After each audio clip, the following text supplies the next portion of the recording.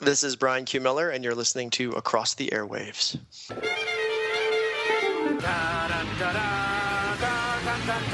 Meanwhile, at the DC Nation, We are tonight's entertainment. You're overwhelmed, Freeze was underwhelmed.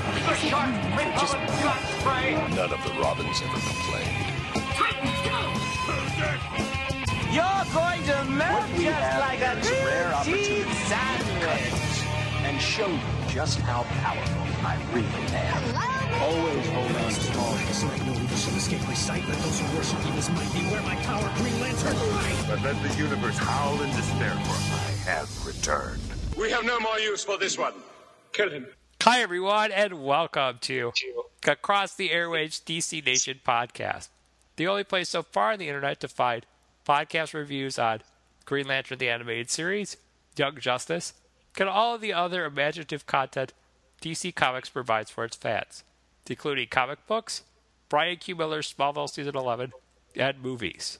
I'm, of course, Dan Schmidt, your host, and with me is the most infamous member of our Across the Airwaves Corps, our very own Michael J. Petty. And Michael, what are we doing on this extra special, exciting episode of DC Nation that all our fans are going to love? Absolutely, Dan. Well, on this week, we said we were going to be doing Batman Mystery of the Batwoman, the commentary, and we're actually not, sadly. But we did get something a lot better, and it was very spur of the moment. So, I mean, we found out probably 2 days before recording, so don't freak out. We weren't planning on, cutting you guys out and not telling you what was going on. But we will be doing that next week. Yes. But this week, we got our third interview with Smallville writer, Batgirl writer, and, of course, Smallville Season 11 writer, Bryan Q. Miller, as he came back on our show to discuss the latest arc of Detective, which just recently finished, as well as what's coming in the future with the Crisis story, Haunted, and Effigy. Yes, sir. So, yeah, we talk a lot about Detective and then a little bit of Haunted and what's coming next near the end. So in your announcer man voice, Michael, would you like to introduce our very special guest who we're just so thankful to have join us again? Absolutely, Dan. Please, everyone welcome Smallville Season 11 scribe, Bryan Q. Miller.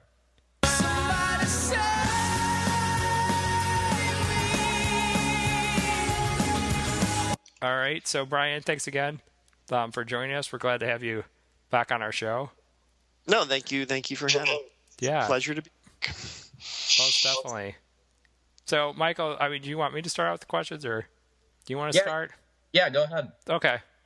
All right, Bryan. Well, the first thing we've got for you today is we kind of want to know, what was the challenges of writing Batman Bruce Wayne and making this interpretation of, I guess, the world's finest story arc? I think it's just that. It's the interpretation of it. I mean, there have been so many different versions of who Batman is and what he does, which generally all have the same kind of Batman is still always Batman, regardless of who's portraying him. It's still Bruce Wayne, parents murdered, has lots of money, vengeance turns into justice, that whole bit. It was kind of trying to find the sweet spot between all of those to find a place for this version of, for Smallville's version of Batman to live. So, little bits, little nods to the Nolan verse and to the Bruce Timm take. I think it's specifically when we got into stuff like the mission specific armor and whatnot was very much a nod to the Bruce Timm stuff, but also, some of the whiskey and razor blades growling of Nolan stuff as well. And I bet you kind of wish that you could get action figures made of those different suits and gadgets. Yeah, well, I haven't heard anything either way from. I mean, I seriously doubt we'll get action figures from DC. That'd be awesome. Certainly trying to give them as many opportunities as possible to make figures of what we're doing in the books. Because I remember when I was a kid with the Batman animated series stuff, there was like tightrope Batman and parachute Batman and jetpack Batman and all this stuff. So with you kind of having the suits and all that stuff, it reminded me of a lot of those action figures I had as a kid. Well, and not even from the action figure thing, but like with the Bruce Timm stuff, with the Superman animated stuff, it was kind of natural for them, storytelling wise, and for the toys though. Like Superman couldn't be in space without a suit. Right. Like when he went up into space, he needed a suit so he could breathe. And then then they had like an episode where he put on a lead-lined suit to protect himself from kryptonite. Yep. Just it was very. That was not very durable at all. No, well, and neither was this one. But it very much was organic to the storytelling that they were telling, which I always liked because it wasn't as obvious that it was for toys. Right. And whereas like with the Batman stuff, he kind of really didn't. He didn't really have that much of that kind of thing to where suddenly when you saw a bright green, neon stealth hang glider Batman, right. on the Walmart, you were like, oh, Batman would never do that on that cartoon, but that was clearly toys. So that's where that came from in the store. Well, and the suit durability thing, the big fly, I sometimes don't like when Superman wears the kryptonite protecting suit because it's never that durable. It never really fully protects him. But I liked how you had Clark get the suit ripped off and not be like, oh no, what do I do now? He was resourceful, he figured it out and zapped the prankster's big robotic suit to take him down. What it was, which is a shame because just sometimes some things work out in the art and some things don't, and it was just one of the things that, and I think on all of our parts we didn't catch that slipped through the cracks, was that what he was doing in that moment is, which didn't show in that panel of art, since the layer was covered in snow and then there were exposed electrical crackling wires, he was heat visioning the snow to make water. So that water shorted out the mech, and it just didn't translate. It just didn't make its way properly onto the page. Huh. Yeah. That's interesting. Yeah, that's just one of those things that, like, especially when you've got, like, for various reasons, we needed to have a little bit of a parade of artists to get this arc done. Just every now and then something is gonna slip through. So that was one of, I think, remarkably given the turnover we had on the arc, I think that was one of the few things that actually didn't work like it was supposed to. But through no one's fault of trying, we just had to get it done. And I noticed that on the print issue for issue 8, I noticed that Green Arrow was originally on the cover, but he wasn't on the actual cover when it got released. Yeah, I think that just had to do with the masthead. He would have chopped off at the neck by the title, by the season 11. So I think that's probably why he got pulled from it. Yeah, it's kind of disappointing. He looked really cool on the cover when we saw it without the words a few months ago. No, it looked great, and Miko did a great job on the cover. I just think it was probably a little too vertical, just in the arrangement of it. Yeah, completely understandable. Because you can only slide it down so much with that placement of Superman to where you don't want to cut the S off at the bottom of the picture either. Yeah. For all things that have to be on that cover, I think it's the S more than Oliver's beautiful face. Yes. So why did you end up going with Batman confronting Joe Chill when, in most versions, I would say, besides maybe the Nolan one, he really doesn't find out who his parents' murderer was? It was trying to kind of harken back to a lot of the Smallville way of introducing guest heroes, specifically kind of back when we started doing it, like Cyborg and stuff, where you'd have the hero come in and the hero had their own, or even Zatanna. When Zatanna came in, the hero comes in and they have their own agenda and they have their own demon they have to face, and usually it's to their own detriment. Clarky has to come in and be the voice of reason and kind of help guide them back to the right path. So for Bruce, it definitely, I think, started with the kind of the notion that's expressed in the coda at the very end, where when he mourns his parents in that alley, he's really mourning the childhood he lost from having tragedy happen, more so. Not that he's not mourning his parents, but that's a really big component of it. And that Joe, which the other ones kind of danced around a little bit, that Joe would have been, a boogeyman to that child, the one who killed his parents, and then kind of faded off into the ether for the entirety of his time growing up. So finally having to confront the boogeyman again is going to destabilize him a little bit. So it kind of came from both of those places. Yeah, because I think it turned out really well by the end of it. Thanks. And it was. Go ahead, Michael. I was just gonna say I didn't expect Joe Chill to actually be killed by Freeze. Yeah, he got one in. He got one in on our boys when they got frozen and shot. Yeah. When they got their T-shirts pulled over their heads, and then they got pummeled a little bit, and they got hockey punched. That's the danger of wearing capes, right there.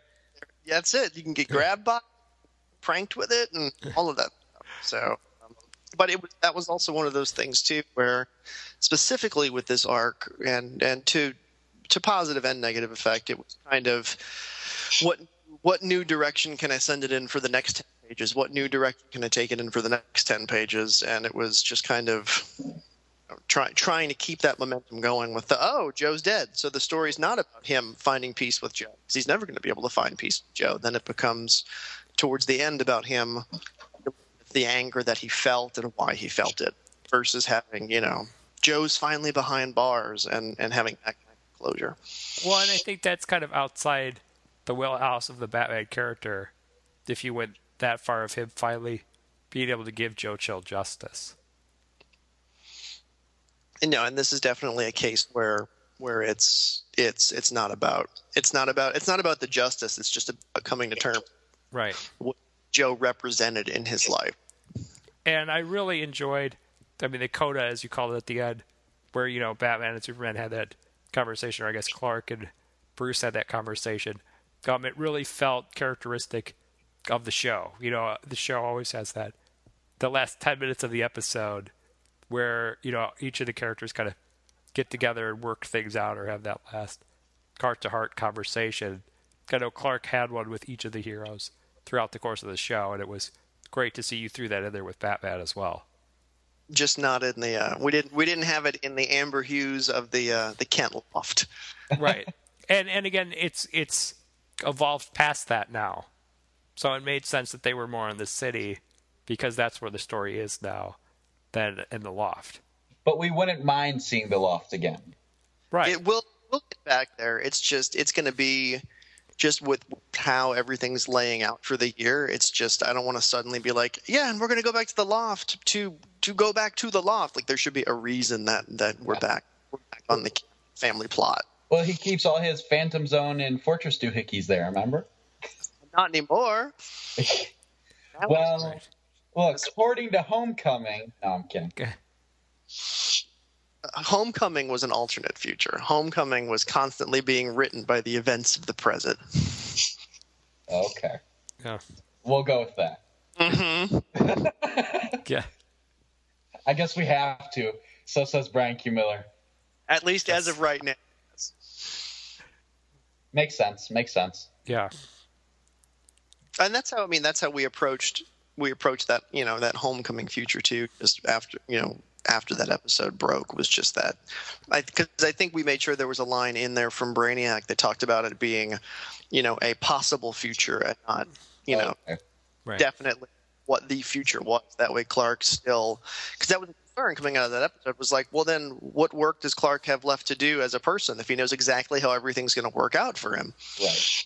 So that's why we say that this is something that could happen. This is a glimpse of the job you might have if you keep behaving. This is what Santa might bring you for Christmas if you're a good boy this year, but there's no guarantee. Now, what about the future at the end of finale? In your continuity, is that how it works? Does that exist? That's one of those, I think in the Doctor Who sense, they would call it fixed time. It's the future that we saw in the 7 year is how Bryan and Kelly ended the series. So that's definitely something where, I'm operating in a world, whereas kind of the Chloe Oliver coda tells us that's that's kind of the end goal of what Smallville the series is what we saw at the very end. So that's certainly something I'm going to deviate from, because that's how the folks who were behind the wheel for much than me intended for it. Well, that's so far down the road, though. I mean, do you essentially think you're going to even get there? Right now, I'm not even seeing past season 11. Right. Just to stay focused on them up. But there are certain things like, the Chloe Oliver thread where kind of something had to happen to make some things line up with the people present in that finale. Flat. Well, and also there's the idea that these heroes' stories always keep going on.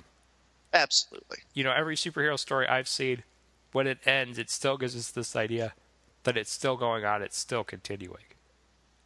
Right. Well, and we're playing with that just in the in that nebulous space in between, when he becomes Superman and then we saw flash forward.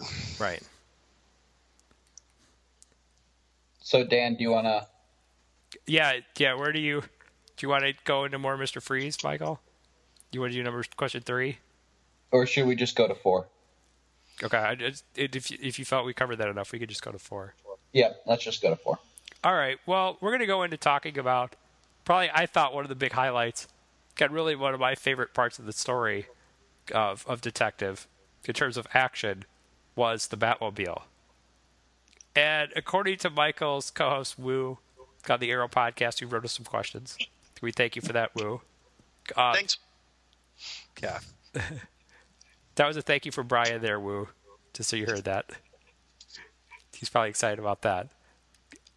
He really felt the design of the car was a combination of the vehicles we saw in the 89 Batman, Batman Forever, the final season of Batman the Animated Series, and, of course, Christopher Nolan's Tumblr.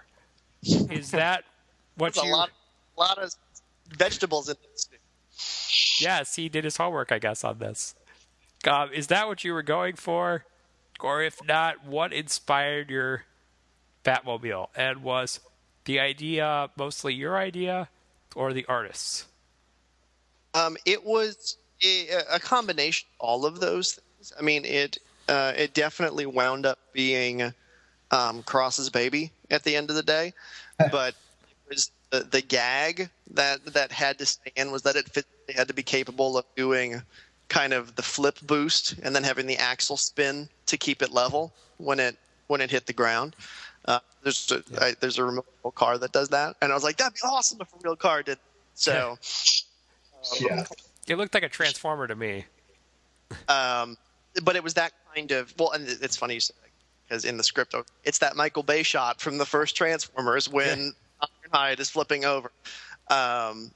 But yeah, so it started in a place where I think I had described it as like a cross between like a 2012 Camaro and an Olivia Wilde car from Tron.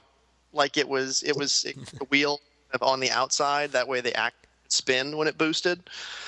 And Cross kind of just did some versions, and it wound up kind of leaning a little more into which I think is fine, into the territory of kind of homage to all of the Batmobiles that have come before. So, but it pulled off the gag. It was a beast, and those were the two most important things. That is awesome. Yeah, that was definitely one of my favorite parts, because when I first read the chapter, I took the picture right off of my iPod. I'm like, going to Instagram. Right there. It's awesome. Coming through that wall. And I had Hans Zimmer's score playing through my head when that chase was going on. Now that whole, I want to say, I was writing like the, it was the Dark Knight score, and I want to say the score from the last Transformers, and maybe Battleship, I think were the three kind of base heavy destruction filled that I had going when I was reading that section, at least there, and there was always going to like when I broke the story that week, which at this point I'm trying to remember which week that would have been, week 8 with the Batmobile chase, week 9. Yeah. One of those two, but it was always bricked out to be that week where there was the Batmobile, so there was going to be like a big Batmobile chase in it. But it's a Batman thing, and I think not having a Batmobile chase is a wasted opportunity, and you don't see enough action in comics nowadays. Exactly. Because when I was little, the Batmobile was the coolest thing ever. So regardless of like the Adam West Batmobile, or then eventually like the '89 Batmobile, like it was just Batman had a tank. Yeah. So I was playing into the fact that he's rich and he has a tank. So. And it also made poor Oliver a little jealous there too. And that's not going to go away. He's certainly has had his feathers ruffled by seeing how the pros do it. Yeah. Oh no, we're not going to get Green Arrow imitating Batman, are we? We covered season 6. Oh no, Michael, you're going to get your Arrow Cave. Yes. We do actually. We go back to the Clock Tower penthouse. Good. In Holland. Good. I was going to ask you where that was. Well, it was like in reality, and you'll notice it if you go back and look. The set turned into the Ace of Clubs. Yep. Like physical space it's a very, and it's an odd shape. Like it's like a parallel. Like it's a weird squished diamond shape. It's a very narrow set. So like whenever we shoot things in there and it doesn't look like it's claustrophobically narrow, it's like just great on everyone involved in production that it didn't look so narrow. And I think Ace of Clubs hid that problem with width a lot better than Oliver's apartment did because of the clock wall in the middle. But it was the exact same footprint, the exact same. Wow, and that's pretty ironic because now on the show Arrow, his hideout is underneath what's supposed to be or going to become a nightclub. So that's kind of funny. And Wu and I call it the Arrow Cave, which is why they all make fun of us. Yeah. But that's kind of what it is. That's what I'm saying. See, Bryan Q. Miller says so. It's a hole down in the ground where he makes arrows. It's not like he has a car that rides up into it. That is true. He does have a motorcycle, though. Does it? Motorcycle. Yeah. Yeah. Could you talk more about how you and maybe the artist came into the creation of the lead suit, like Superman's lead suit? It was literally in the script that we had it, and then I think just because of with kind of artist rotation, batting worked out, which we'll have sketches of in the back of today's issue actually. Yep. Kat got to do the designs for that because we needed her cover done for the digital stuff before we needed those pages done. So she got to take a swing at it, and it was, we started in the place of that Batman would have this, for himself. That's his anti-freeze thermal armor, and then, once he sees what Superman goes through, then basically modifies, another version of the same armor to do something for Superman. So they kind of, even though the colors were a little different, which we needed them to be just because it's a comic book, but that, because I saw someone online was like, and then suddenly they've got suits out of nowhere. And it's like, well, they talked about building in the armor. Like you can't spoil reveals that early, but everything he needed to do that was already on the boat in that travel package that Bab set up for him at the beginning. Along with a nice glass of orange juice. Some nice orange, which was actually, it was a much longer scene, which I had to cut for space between a very Smallville scene, which, unfortunately didn't work for what we were doing in that particular chapter, but it was between Lois and Barbara about kind of the merits of effort.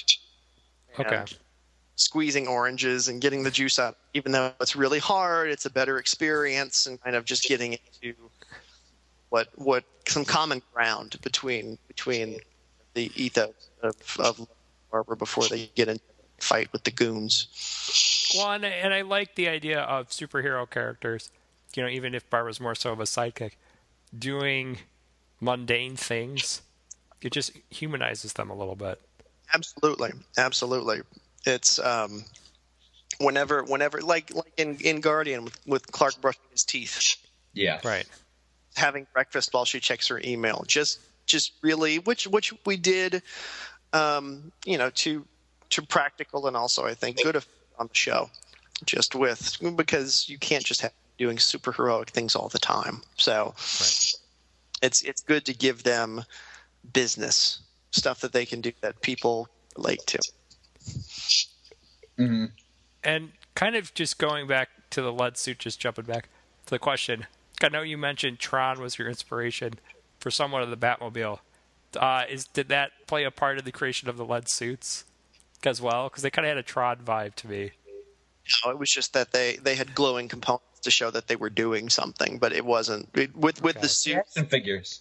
Yeah, it was much more of honestly, it was much more of a Tony Stark place than a Tron place for the suits. Yeah. Well, that would make sense since he's also a millionaire for a billionaire. Oh. So Millionaire. He's got so much more money than that. What are you talking about? I corrected myself. Yes. And Oliver would be jealous of him too. Well, he spends his money better than Oliver does. So. True. Because Oliver wasted a bunch of money on a pointless Luthor Corps merger. There's all kinds of mistakes Oliver's made with his money over the years. So he did do a satellite, and that will hopefully come in handy eventually. Not just a satellite. They've got a satellite, but a moon base that we saw that there's a camera on the moon. Yes. That's it. So we'll see what's up with that at some point too. Maybe even get a name to our little League of Heroes. It's honestly, I'd love to get there at some point, but it's also it's really hard. Like I get that they're called Justice League because and this is just personal editorial. Like I get that they're called Justice League because they're called Justice League, but it's kind of hard sometimes. Like you read various versions of the comics and go, well, they're not really doing anything like Justice-y. Like if they're fighting a giant Starro, they're not really bringing justice to anyone. They're just like saving the world. Like it's a catchy name, but also like trying to find the real world context for them being labeled that. I think like Jeff did in this last the kind of the restart of Justice League where he had an outside entity name them the Justice League, them deciding to call themselves Justice League, I think would be a far more likely way for them to get named that. Yeah. Well, it's just like when you think about like what's implicit in like the Avengers being called the Avengers is that you're calling them the Avengers and they avenge things, which means something's already gone terribly wrong because they are avenging. Terrible superhero team. Yeah. It's the superhero team. They weren't there really in time to do anything right, but they'll go ahead and clean up afterwards.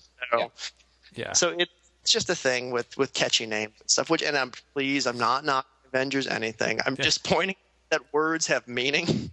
Well, it's like your observation about World's Finest with Lois at the end. I couldn't let that one slide. So I've thought that for years. Like World's Finest what? So I love that you called that out. And I get that it's World's Finest Heroes. I understand that, but it's also just really hard. Like I don't know. It's just not. It's not a title that rolls off the tongue, especially at this point because it brings to mind chocolate more than anything. Yeah. So. Wow. But that's neither here nor there. That's just doesn't represent or reflect the views of the rest of DC Comics. That's just me and my thing for words. That's all. And chocolate. And chocolate. Love chocolate. Love it. Well, and you're a writer, and you should have a thing for words, so it's completely justified. I would hope we all have things for words. I hope we all know how to speak and talk and read. I enjoy the game Words with Friends as well. You can get the home version now. Yeah. Oh my gosh. I'm going to go play with Sheldon Cooper and then leave. Let you know and just never finish a game. It would work just like it does online. Right. So I guess our next question is, where is the Tess and Lex's head story arc going now that Lex realizes that he can just get her memories to get his back? Well, to at least get outside information, like her memory. Yeah. Yep. Yeah. It's poorly phrased. Apologize. No. Well, no. It's it's not people can see, so it's okay. In the echelon of fake science, it's pretty fake. But he's definitely going to perhaps kind of using some various technologies we've been exposed to on the show over the course of its. He's going to start looking into how he can start trying to not necessarily extract Tess' mind like he did, like he tested on Henshaw Guardian, but to try and kind of find what she knows and to process what she knows, and because they know specifically what part of his brain she's which part of the memory is being taken up by Tess. So he's definitely on a kind of a Captain Ahab quest to get at what she knows about what he knew. Why does the word Summer Holt come to mind when you say that? There could be some Summer Holt there, and I don't want to. I think when Haunted comes out next week, within the first pages, you'll have an idea of which technology we're playing. Okay. That's all right. Let's do this. That's a good teaser there. Fast forward a week. Bryan? Yeah. Yeah, Dan? Yeah, well, the other thing we've noticed throughout this chapter, and it's becoming quite comical and fun, is there somewhat of a Lex Otis bromance going on? I mean, I don't know if it's a bromance, but certainly there's a relationship there of some sort, has shades to bromance, and there will be kind of ups and downs. So, yeah, I mean, there's almost a little bit there. There's some kind of comedic sexual undertones going on there lightly, and so it's there's a good chuckle out of it, kind of thing. It's certainly more than anything. Otis is, since Lex has emerged from this Tess-induced amnesia state, Otis has kind of been the constant for him. So it's he's there at his beck and call. He's there all the time. He kind of knows him better than he knows himself to some extent. So it's Otis is the one person who, regardless of what evidence will be could be presented to him, that Lex was a terrible person, or got to a point where he was a villain. Otis would point out to that person, yes, but right now he's not. Right now he is a champion. Right now he is someone who's trying to save the world, and in a way he's kind of the the Jimmy Olsen to Lexus Clark. Yeah, there's that kind of vibe to the two of them, or at least that's what we're trying to have happen. Well, and it also kind of fits into Lex's desire to have a brother, going back a little bit to season 3. Absolutely, and that connection. And in this instance too, it's in a way there's the closeness there of a brother without. But Lex also has the advantage of being able to say, "Get out," right, and saying, "Yes, sir, Mr. Luthor," and leave, because he's also still just an employee. So it's kind of the best of both worlds for Lex, even though he's really aware of what he used to miss. Okay, that's a really interesting dynamic, a little different take on it than we've seen before. I'm loving it. And we will, and I won't say what it is, but we get to find out what Otis's last name is in Haunted as well. Yes. That's got Michael excited there. That's one of those word things that irritates me when we don't find out character's last name. No, it's in. I think it's in. God, is it in week 2? Week 2? Week 3? It's in. It might be in week 2. I think it's in week 2. Is when. So it's in print issue 9 for sure. Oh, absolutely, yeah. Sounds good for you monthly listeners. Yes. Our next question for you, Bryan, is what makes the prankster, in your opinion, a more villainous or dangerous, I guess is better phrasing, than Toyman? I think it's kind of what Clark points out to him. And actually, I think Toyman speaks to when he's talking to Lois from his cell beneath Strikers, is that Loomis, at least this version of Loomis, having been Toyman's protege, kind of stood on the shoulders of that giant without any appreciation for what he was doing. So, whereas Toyman has kind of this broken compulsion to adhere to the rules of whatever game he's playing, even if they're crazy and they're villainous and they don't make sense. Kind of Riddler. In a way, kind of like Riddler, that Loomis has all the trappings of Toyman, but has none of that neurosis, to where he just wants people to look stupid, and he wants to feel smarter, and he doesn't care if he cheats or if there are rules or if there aren't. Just wants what's his. So that's kind of the angle that we took on. Now, bringing in the prankster, a lot of people say, or at least from what we saw on the internet, they don't think he's as popular as a DC villain. Why did you go with him instead of just having Toyman break out of prison or going with somebody else more popular? We're just curious about that. Well, I mean, part of it was for the the copycat aspect, just for the detective work and for the procedural kind of mystery of it a little bit, that it presented itself as a Toyman story, and it turns out, well, it couldn't have been Toyman, then who could it have been? And it's someone copycat. So it started kind of from that. But as to pranksters, prominence in the echelon of DC villains, we already had Batman piece. So the thing is, you can't, like someone brought up, well, why didn't you have Joker in there? And it's like, well, because it's a story about Batman coming to Smallville. It's not, the more kind of big tier people you bring in, you have to make the story more about all of them.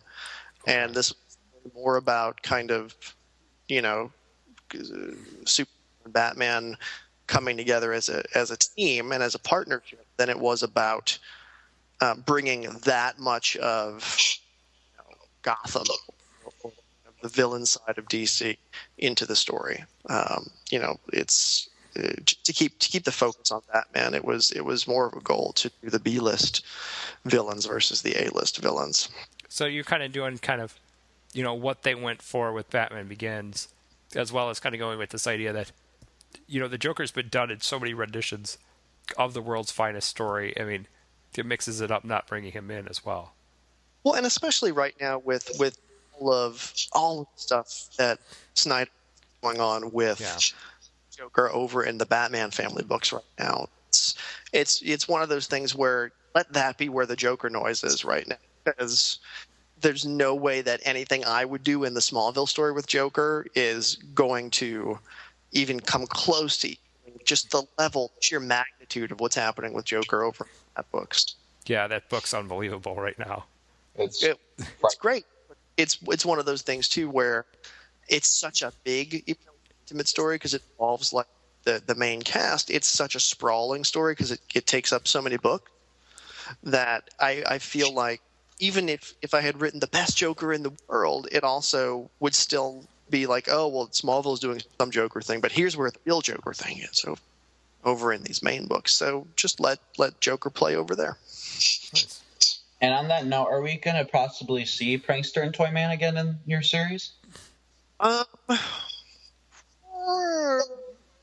Probably not. Maybe Toyman more than Loomis, but plans right now is to kind of just keep trucking, and bring in new threats and new heroes as needed. Which is probably a good goal, seeing as how now he's finally Superman. You can do that, so why not go for it? Right. I mean, we at some point, we'll probably touch base with any villains from the past who I think would have resonance, for both people who who read comic books and people who watch the show, which aren't necessarily the same people. You've got your Toyman who has some crossover. You've got, Zod who has some crossover between the Zod. We've kind of we wrapped Zod up in a nice little bow, so we wouldn't be going back that way. But, like Metallo is somebody who will probably show up again at some point, especially because his character's story really isn't finished yet. So there's probably still one story left to tell with him. And it also felt like that upgrade didn't come out just right either. It was a sticky wicket, that one. So it at the end of the day, just given a lot of the hiccups that we had, I think it was the best it possibly could be. Yeah. But again, it was one of those where, it probably couldn't hurt to finish Jonathan's story at some point. Yeah. Now, I mean, I think we talked about this maybe before in our first interview, but is it possible we could see some of those big Superman villains like Zod or Brainiac or even Darkseid come back at some point? Maybe during the Crisis? Because they are big Superman villains. That's the only reason I ask. Yeah, you're absolutely right on that. I feel like well, it's hard because like the same point of like saying that Metallo still has like maybe a chapter to tell in his story just for the character as presented in the series.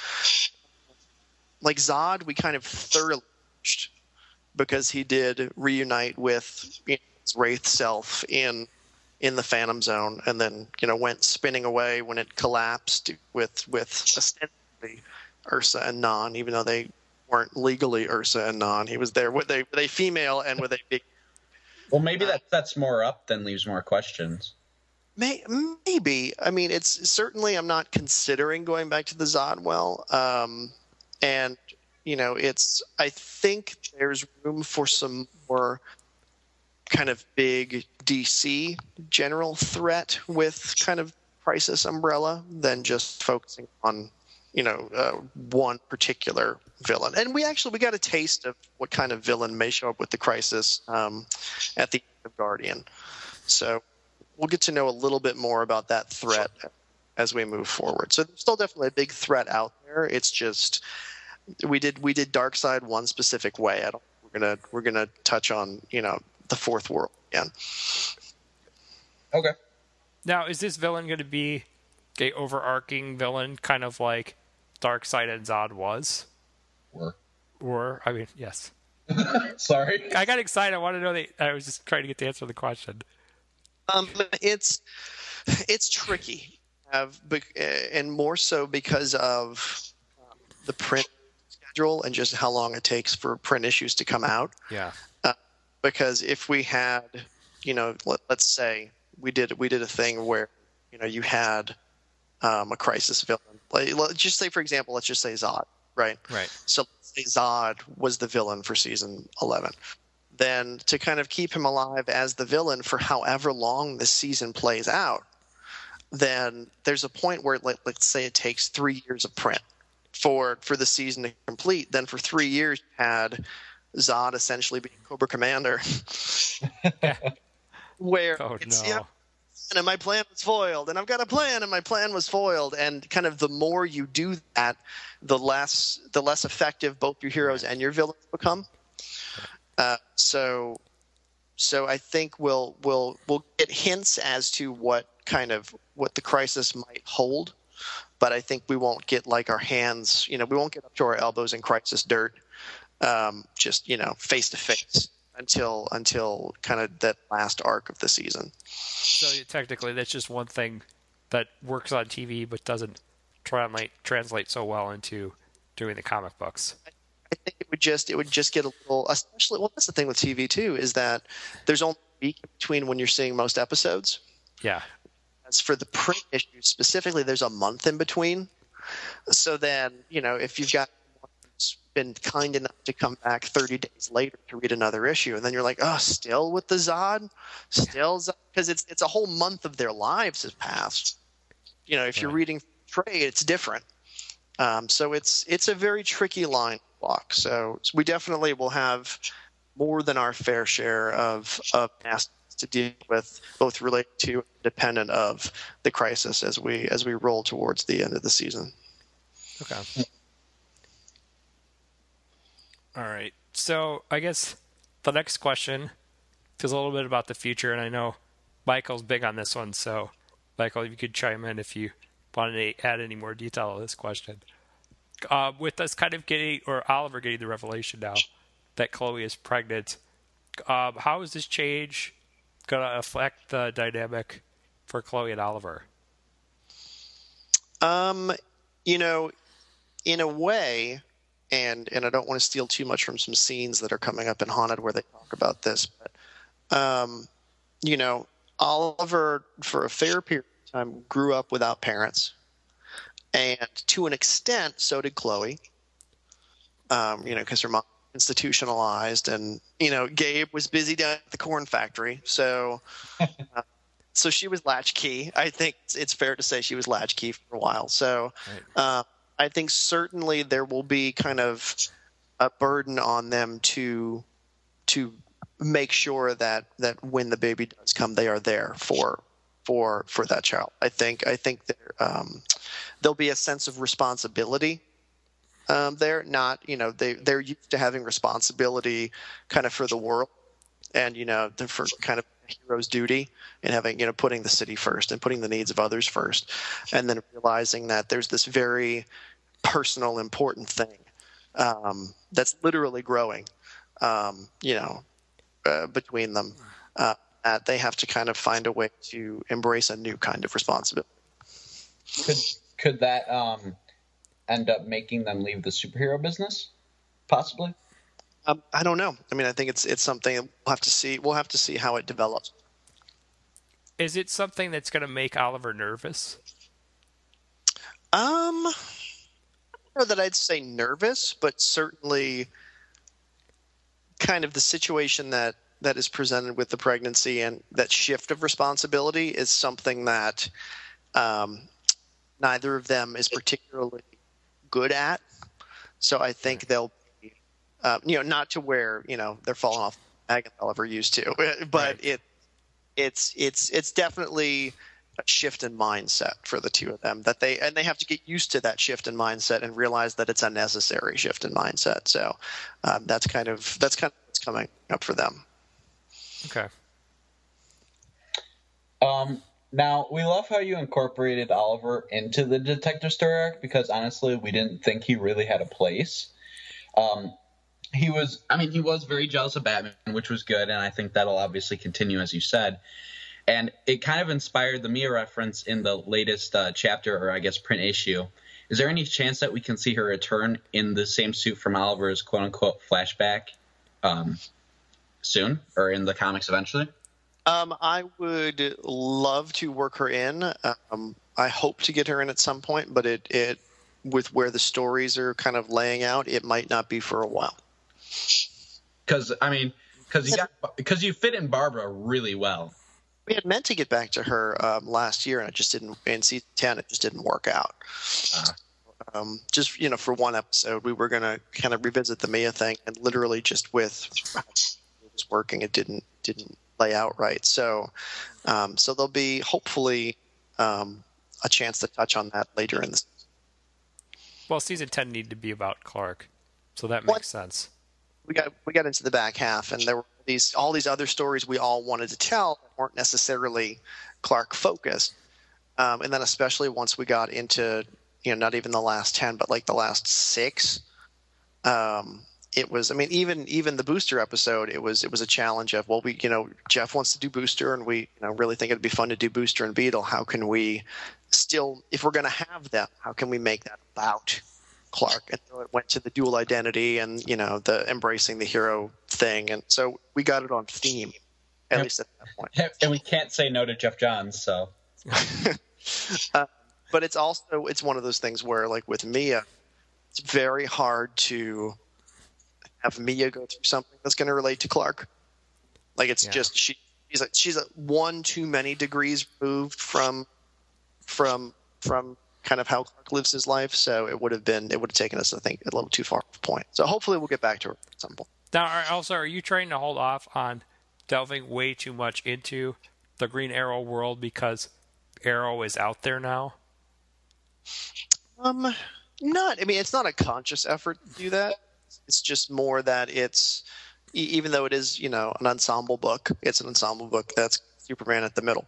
So it's just, or it's going to naturally be more about Clark-centric stuff. Like you wouldn't have in, I don't want to say never, but I think it's less likely that you would have, for Oliver, like a story like Toxic, like we had in season 8, or Disciple, which were heavily, clearly episodes about Green Arrow. Right. I think those are, and there may be opportunities for those to come up as the season goes, but certainly they would be few and far between, just because, especially from a print standpoint, it's a Superman book. So. Right. That makes sense. Absolutely. Yeah. Dan? Well, back in the 90s, this kind of came from us watching World's Finest. Our last episode of DC Nation, we compared World's Finest to what you were doing with the Smallville season 11 book, because we were just curious how that all worked.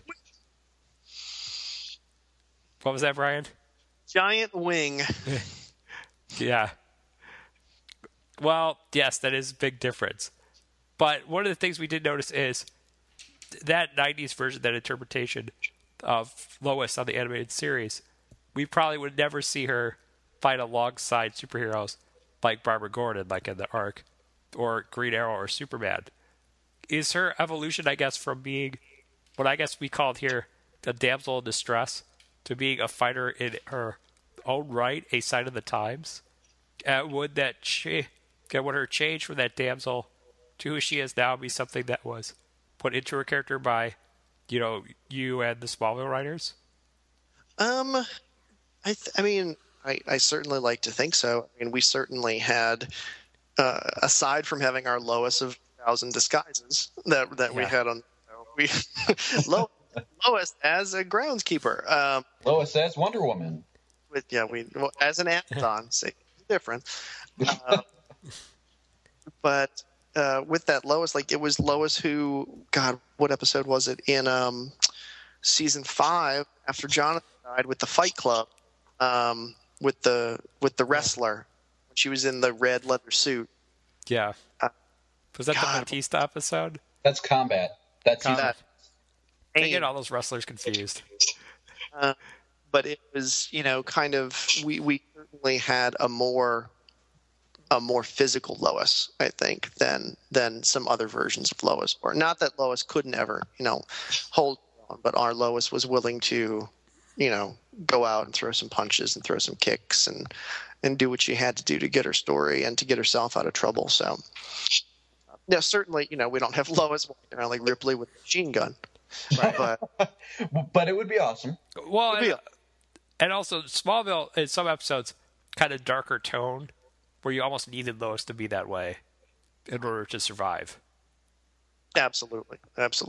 But yes, I don't. I like to think that's, for better or ill, that's one of the contributions made to, the Lois legacy is that we've got kind of there's a bloody knuckle component to our Erica Lois. And it was a lot of fun how you played that up in Detective with her to Nightwing duking it out. That was pretty cool stuff. Well, and again, we'll definitely at some point in the season get to see the two of them hang out again. Nice. Oh, cool. That should be fun. Oh, female episode? Maybe before that. Oh. Ooh. And right. I mean, I think too, especially with the age difference, which is probably about 6 years between and Lois, is that in a weird way, there's a little sister component in Barbara that isn't there with Lucy. So there's something there that I think she can find with that relationship with Barbara that's kind of been lacking in her interactions with her actual blood relative sister. That's really cool. I mean, I'm a huge Barbara Gordon fan, and I would never think 'Cause it's just they've never done it. I would never think of her interacting with Lois Lane. 'Cause now that you mentioned that, it really does work. It's kind of a cool place to explore. Well, and our Barbara too was a little more. I want to say she's a little closer in tone to the Barbara on the Batman cartoon. Yes. Which a lot of people rejected, I think, because so many of us were so close to the Tim stuff. But it's not that bad. I grew up on the Batman along with the Bruce Timm stuff, so I loved how you did Barbara because it totally reminded me of that the entire time. That's why I've kept saying for weeks. I do like that you made her a little bit older than the one we saw in the Batman show, though. Yeah. Well, I mean, she's 19, I think, is what we shot her with. So she's definitely get into at some point in the future to the workings of she and Bruce's relationship and world. So. Oh no! Please don't tell me it's that creepy. No, it's not that. It's not that Mystery of the Batwoman. Batman Beyond thing. Well, not even the Beyond part, cause that whatever. But there was that movie, the cartoon movie, where where Bruce avoided all from Barbara, and Barbara was in France or something, and she was calling because they were dating or something, and then he made Alfred he walked home and kind of while at the same time he was dating 3 Batwomen. That's the movie we're reviewing next on DC Nation. Yeah, that's our next episode. It's a little. There's some uncomfortable spots. Not gonna lie. Yeah. Yeah. Definitely a change of tone. That one. It's peculiar. Next week's DC Nation, everyone. There's your preview. Oh my gosh. So I mean now I mean we're kind of done with little discussion on Detective, and we want to, if you can, answer some of the questions on Haunted. I mean, obviously you be the judge of what you can and can't say, but just give us some clues. Yeah. Or vague descriptions. Yeah. Are we going to see a darker version of Bart Allen in this next arc, or is he going to be his full-fledged Flash identity? He's still Impulse. Okay. We will see kind of upgrade to the Impulse look. So Jorge Jimenez is doing the arc. I worked with him on the design, and it's sharp. It's really sharp. I like it. I'm happy with it. So this it's a new costume, I take it. And it definitely it's built to run way more than a hoodie is. Right. So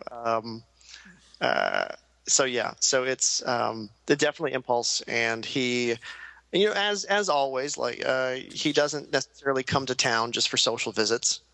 So it's everyone in the arc is dealing with being haunted by something in their life, and so definitely he's got some fresh baggage that he's bringing to town.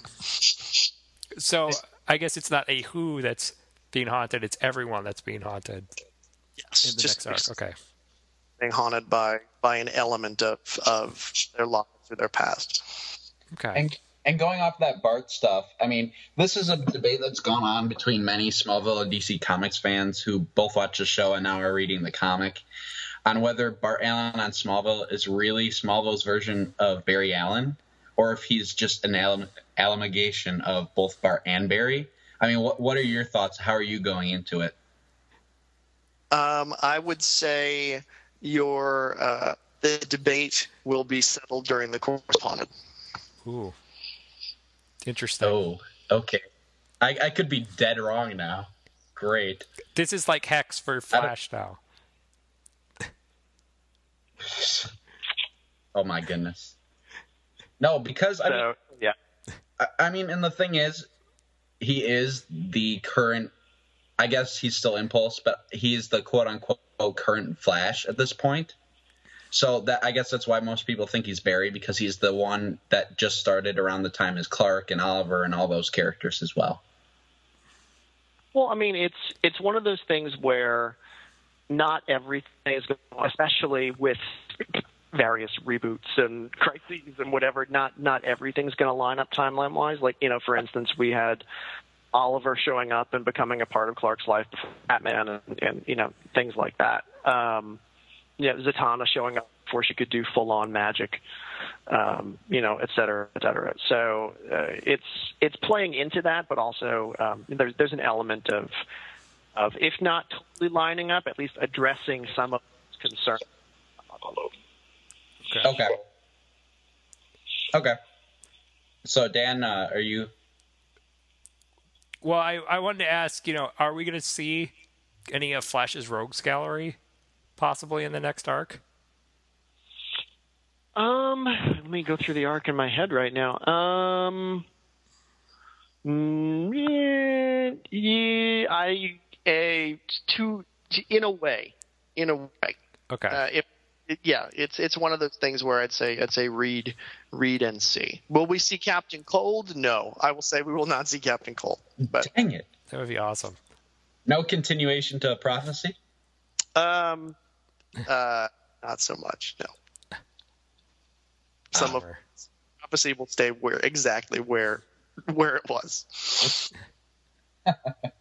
I think revisiting Toyman in Strikers in that conversation with Lois was. No, I'm lying. There's an upcoming story beyond Haunted. We'll touch on something else for Prophecy, but I don't think we'll be seeing Captain Cold anytime soon. But maybe Black Mana. No. Michael has a fear of Black Mana.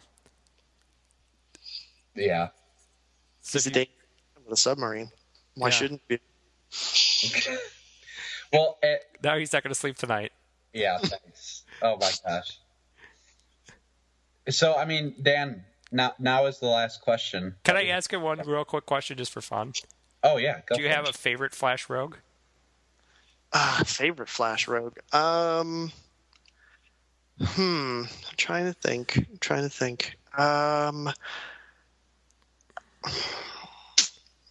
think of versions of Flash Rogues because they do change when their iterations come and go. I've always liked Grodd. There was a Grodd reference from Hex that was cut. Because it was when Clark was helping Bart with something in Keystone. There was a line mentioned about something with a giant ape. And that would be awesome. Yeah, that's why I put it in there. But if you're talking about it, we're like, fine, we'll just cut the line. Nobody understands. Maybe I feel like kind of up until like pre-Countdown, Pied Piper had a really good arc as a character. I agree with that. So I'd say maybe Pied Piper because he at least for a while had kind of the most depth, I think. Yeah, especially when he kind of went through that redemption thing and all that stuff. Yeah, that was a good arc. I think so. Was he one of the? Did he abstain from the curb stomping of Bart when the Rogues killed Bart, or because I know the Rogues? Because I'm trying to remember so long ago that I read it when the Rogues killed Bart. They ended up involved in it. And then they went on the run. Yeah. After that, but I think weren't they running because they weren't guilty and no one would believe them? No, I think they were working with the Rogues, and then they backed down off of killing him when they realized that he was going to get killed. The League was coming after all the Rogues, right? So that's why they went on the run. Because what's his face from? Oh God, what's his name? Not Impulse, Inertia. Yep. Yes. Was the one who was trying to build the machine and he stole Bart's Speed Force at the Getty, I remember it in bits and pieces from that arc because I think that's when he moved to LA and it was Bilson and DeMatteo wrote it for a year. Yeah, the guys who did. I think Mark Guggenheim did the finale issues though. Oh, did he? It's been, I don't remember. I believe so. I don't know. I could be completely wrong, but I thought that's maybe what I remember reading. I don't know. But I mean, now is our final question for you, Bryan, and it kind of goes like this. I mean, not much has happened in regards to the overarching plot of season 11 being as the Crisis story. since the premiere of Guardian, do you plan on expanding the story more with Haunted or episode 4 Effigy, or can you not answer that question? No, it'll be things that we touch on. I think, like structurally, probably the Black Ship and Brainiac from season 5, kind of how that was dealt with, where episodes kind of were about it, and some episodes it happened in the background, and some episodes it wasn't talked about at all. I think it's a similar approach for this one. Honestly, in the Batman story, there just wasn't room for that, because then it's bringing in the Batman element and all of the Earth 2 stuff. It's just too much. Haunted, we get to some of the ramifications of Chloe's demise. So we definitely touch back on it in a much larger way in Haunted. And so is that like characters looking at a road that's not traveled kind of thing? Not necessarily. Okay. Is this arc, do you plan to go how long with this arc? A year, 2 years? I mean, what's your overall plan, do you think? For the season? Or for at least the Crisis arc. The Crisis is the arc for the season.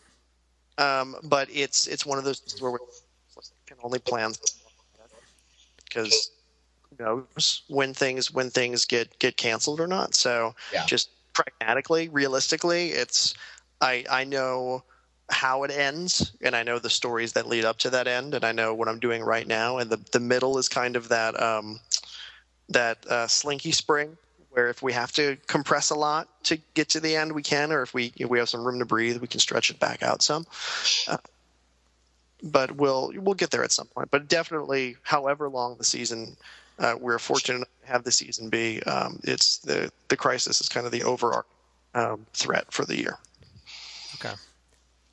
And just real quick, a couple of our listeners that our friend Andy involved with the podcast wanted to know if you could at least tease something regarding Effigy. If you can't, you can't. That's fine. I should. Okay.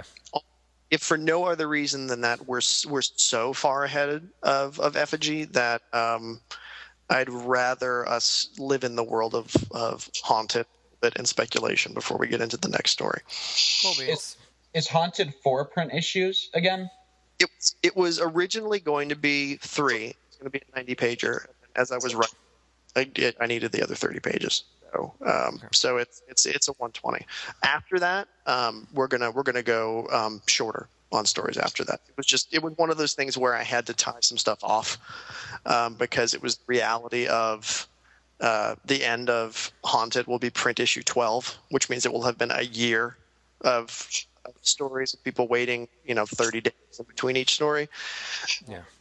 There were certain things that had to get, certain questions had to get answered, certain things needed to be addressed and kind of get out of play so that we had some more room to introduce new questions and go in some different directions in the next chunk. So it's very much I want to say like Pandora or Solitude or Icarus, where even though it's not literally the middle point of the season, but it's got kind of that Christmas break feel to it of like, okay, one major section of the season is done now, moving into a new section of the season when we come back. So it's like a mid-season finale kind of thing. Even though it's not technically what would be the middle of, but it has the same function as that kind of episode. Okay, that makes total sense. Cannot wait. Next week, right?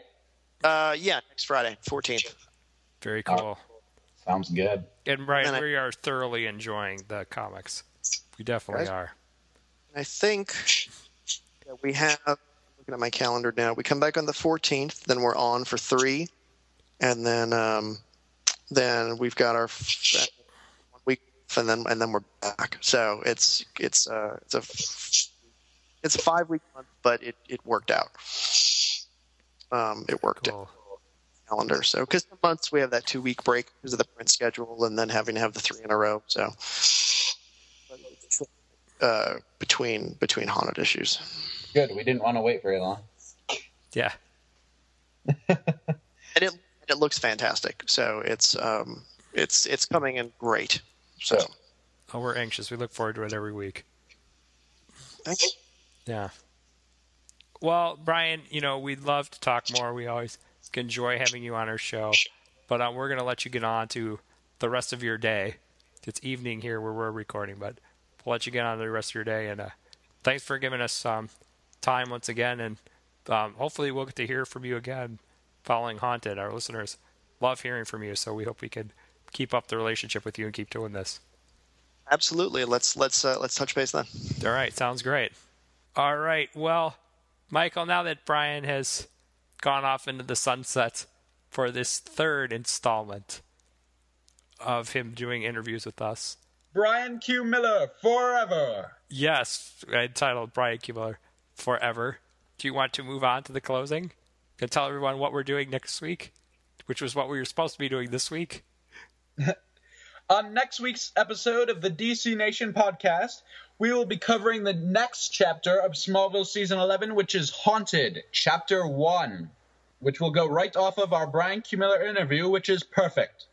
After that, the main event, we will be covering or doing a commentary on the next DC Universe animated movie, Batman, Mask of the Fan... No, just kidding.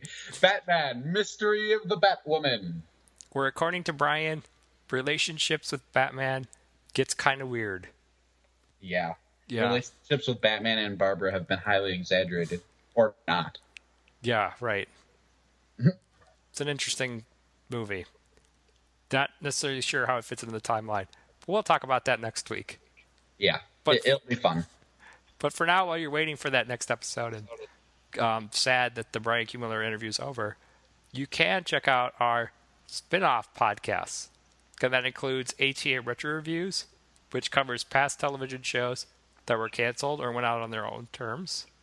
We've also got, of course, the original ATA podcast, which covers live-action drama shows, including Castle, Supernatural, Fringe, Bones, pretty much everything that's out there now, because we have our rundown section, which covers pretty much everything that's on during the week. So if you want to hear about live-action network or cable shows, check out the original ATA. How do you and Nico have time to watch all those shows?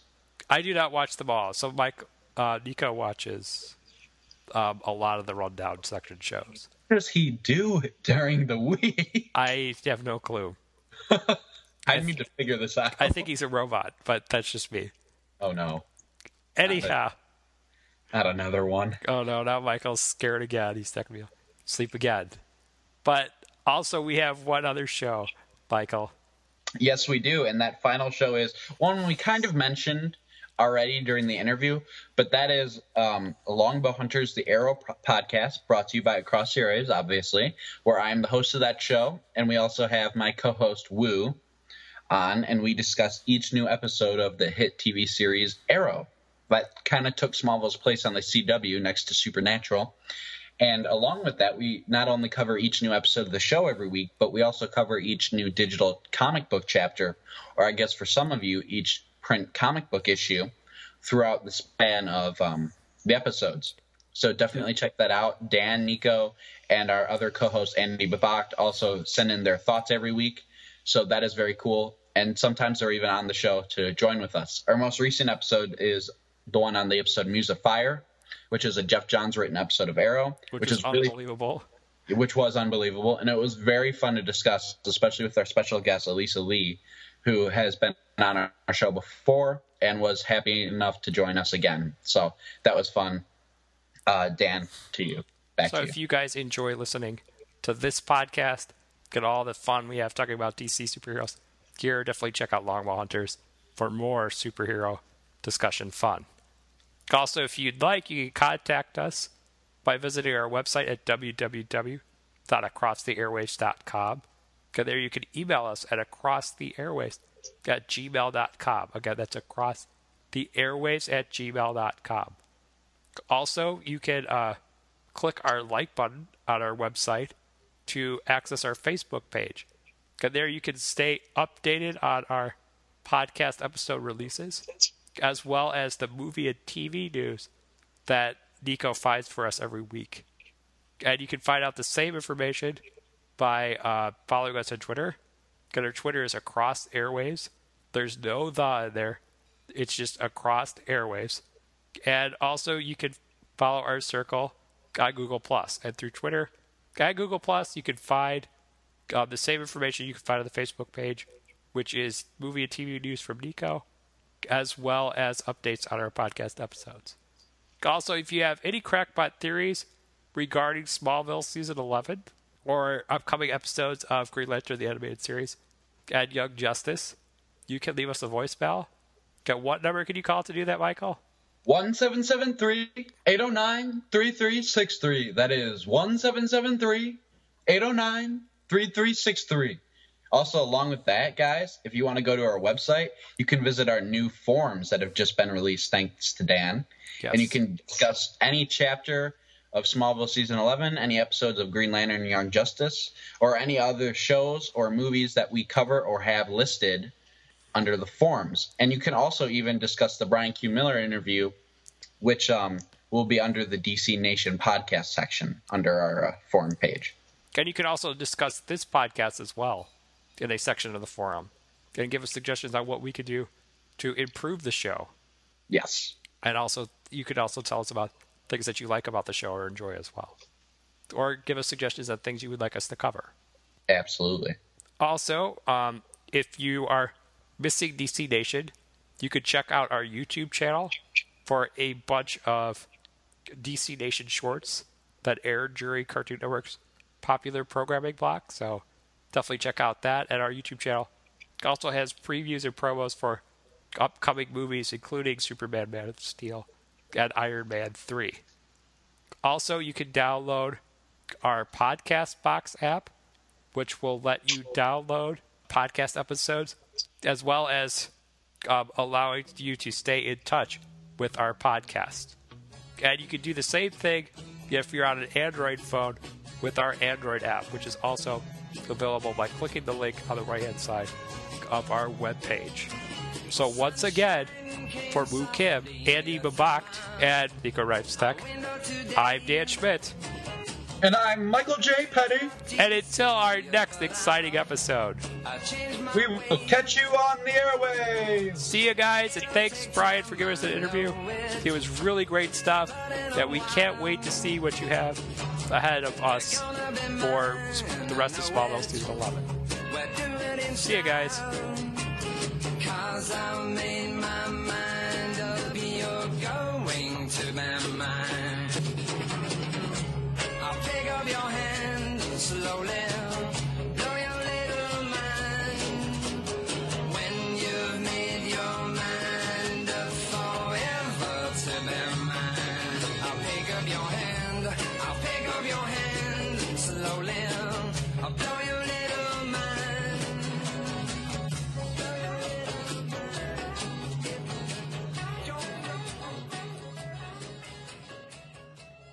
Jeffster lives, man.